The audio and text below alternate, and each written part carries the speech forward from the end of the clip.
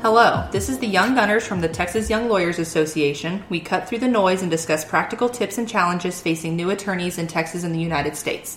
In this episode, I am your host, Rebecca Patterson-Linehan. I am an assistant district attorney in Midland County and represent District 17 on the Texas Young Lawyers Association Board of Directors. Today, we are talking about what it's like to be married to the law. I have with me 3 different speakers. I'm going to let y'all introduce yourselves, if you'll tell us what you do for a living and how long you've been married to your lawyer. Sure. My name's James Rex. I'm an investigator for the Midland County DA's office, and we have been married about a year and a half. My name's Jacob Holloman. I've been married 6 years now, and I'm a reservoir engineer. My name's Elizabeth Rainey. I'm the judge of the Midland County Drug Court, and I've been married to another attorney for going on 8 years now. And you are our unique perspective into being a lawyer, married to a lawyer also. Yes, that's what they tell me. Okay. Well, thank y'all for being here with me. Just to start off with, what is it like to be married to a lawyer? It's interesting some days. Well, I'd say one of the big things that jumps out that gets it's good, but one of the irritating things is one, everybody wants legal advice. It's like, hey, ask her what, and it might not even be criminal. It could be something civil. It could be bankruptcy, and she doesn't know. That gets a little bit irritating sometimes. And the other thing is people just automatically assume you're wealthy. They think all lawyers make all this money, so like, hey, take time off, let's go golfing, let's go on a fishing trip, let's go to Colorado hunting, all these different things. And well, no, it's not like that. Not all lawyers are just millionaires. So that's interesting because we get tired of being asked for legal advice, so it's interesting that the spouses get tired of it. We filter out a little bit of it. So see, you don't always get all of it. We'll filter some of it out for you. So I grew up, my dad's a lawyer, my brother's a lawyer. I surround myself with lawyers. I have poor judgment, apparently. The legal advice thing, and the other thing is, it's arguments are very different. It's a methodical, different thought process, and a bonus caveat of being married to a prosecutor. Lunch and dinner conversations about work are more interesting, but also sometimes a little bit more terrifying. I can attest to that. So what do y'all think are some of the biggest difficulties or the coolest parts about having a lawyer for a spouse? So my husband and I actually talk about what we do when we come home. Do y'all talk about your spouse's Oh yeah, definitely. job? Yeah, we'll go walk in the evenings or something, and spend 45 minutes walking around the park, and that's we're talking shop. So definitely. I know some couples who don't talk about it because they want to either leave it home or they're just such strong in their ethics about, I don't talk about anything because you may be able to figure out who my client is, or it's just, I want to leave it at home. So I just think it's interesting which couples bring it home and which ones leave it at the office. That is interesting. Jacob, I know that once upon a time y'all actually sued your apartment complex. Actually, that's one of the best and worst things. I'm an engineer. We're not as confrontational. And so my wife, Lacey, is very much the opposite end of the spectrum. We had a dispute with the apartment complex over a deposit, and it about killed me, even though it was a relatively short time frame. I just wanted to be done with it, and she dug in on that, which we won, so I guess that's a good thing. I know that I personally have written letters to get leases terminated before their resolution because I was a lawyer and knew all the right fancy words to throw into a letter. Mm-hmm. Mm-hmm. We had the home warranty company, and the guy was like, just tell your attorney to call me. And my husband was like, sir, I am an attorney. I don't care what you do for a living. Well, if you want to talk to my attorney, I am an attorney. I'm representing myself. I don't care what you do for a living. Clearly I'm getting nowhere, sir. I'll just talk to you again later. Just see my lawsuit, and I'll talk to you later, sir. There you go. Yeah. So what advice would y'all give to someone who's about to marry a lawyer? There's so many different types of lawyers. Yeah, I guess that would kind of be it, is maybe familiarize yourself with what kind of law that you're doing, or that they're going to go into. Because for some people, their spouse is a defense attorney for them, that shocks them. And how can you, and they don't get it that, that's something that people are entitled to. And, or if it's, if they're, a tax attorney, realize that there may be certain times of the year where they're going to be super busy or things like that. Just kind of familiarize yourself with what they're doing maybe. Also goes back to the whole, not all lawyers make lots of money. Mm-hmm.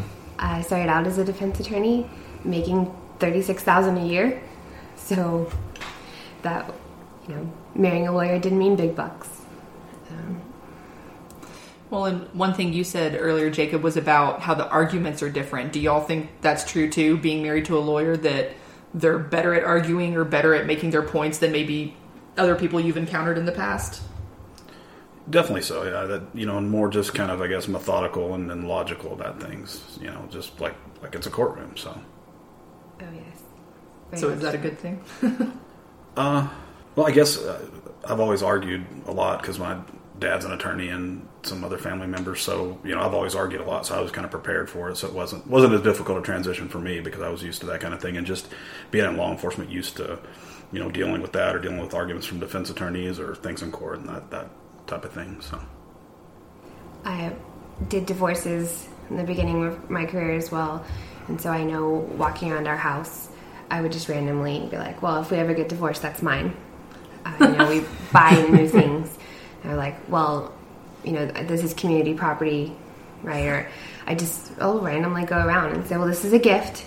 So if we split up, this is mine, this is yours. And I'll just remind him every once in a while about who gets what. Maybe just a little more realistic, because you've seen a lot of this. Yeah.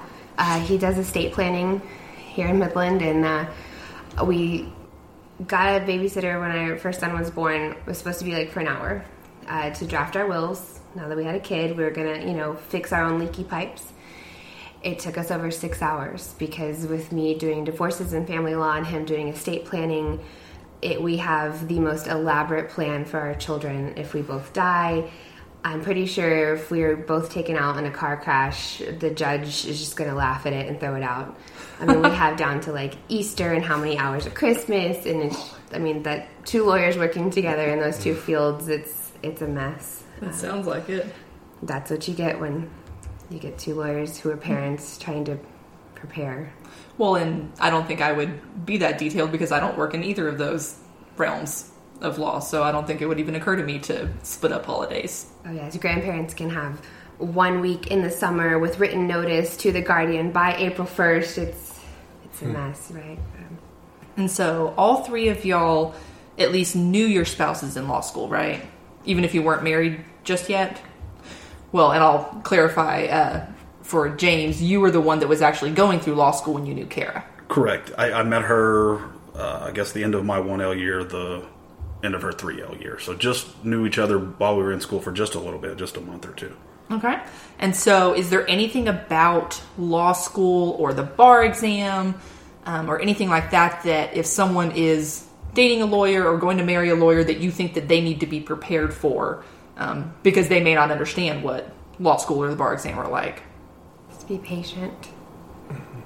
Yeah, just 1L year and then bar study is just a whole different kind of awful. It's hard to describe how awful it is, and it's just really bad. So, yeah, just definitely be patient and understanding, and, they're going to be tired and angry and irritated and just not fun to be around, but that's just, that's part of it. There's just really no getting around it. So. Oh, yeah. It's, we had a interesting discussion after Sonic forgot to put strawberries in a limeade at some point, and there's talk of throwing it at the worker. So tensions run fairly high. The best advice I have is plan a vacation right after the bar.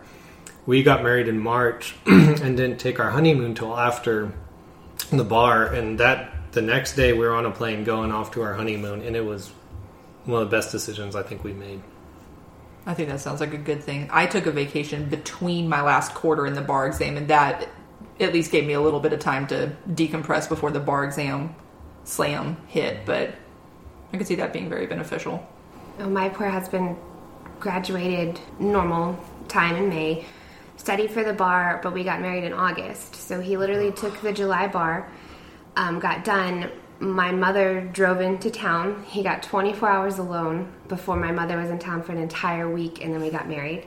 Then I graduated in December, so he came to Midland to work by himself. We lived separately. Then I went into studying for the bar, and then I luckily got to take the bar, went out, had a few drinks, met him in Dallas, a little inebriated on a plane.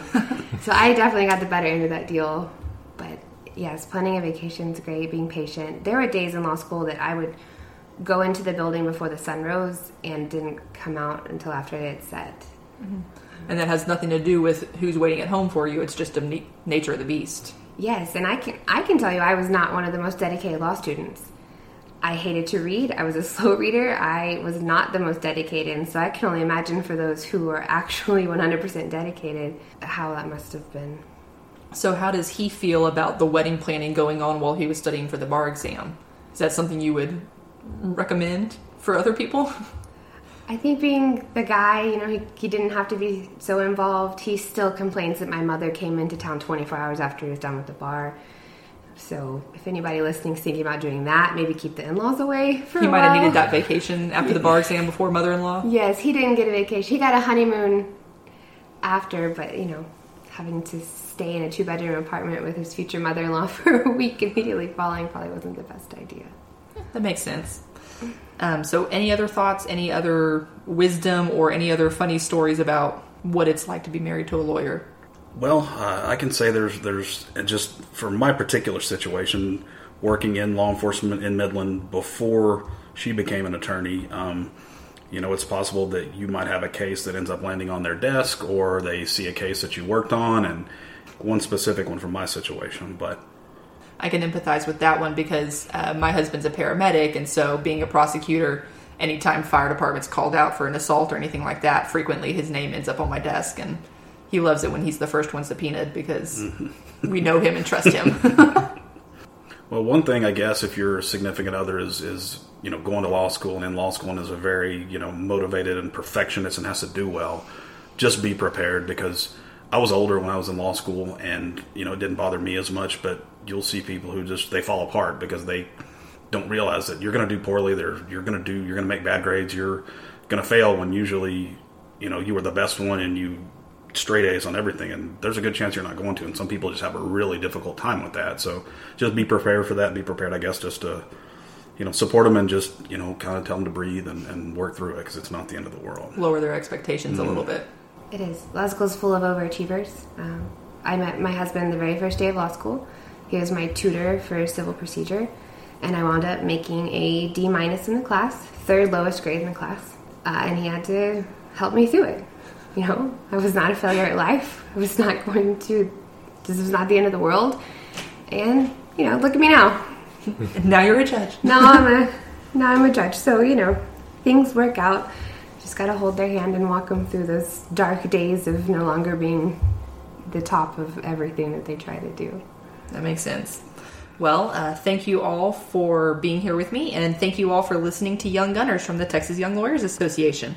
If you like our show and want to check out other episodes, they're available on our website, tyla.org, or wherever you get your podcasts. If you have a topic you want to hear, email us at tyla@texasbar.com, or send us a tweet at @TexYoungLawyers using the hashtag YoungGunners. You can also find us on Facebook and Instagram. We hope to see you back for another episode.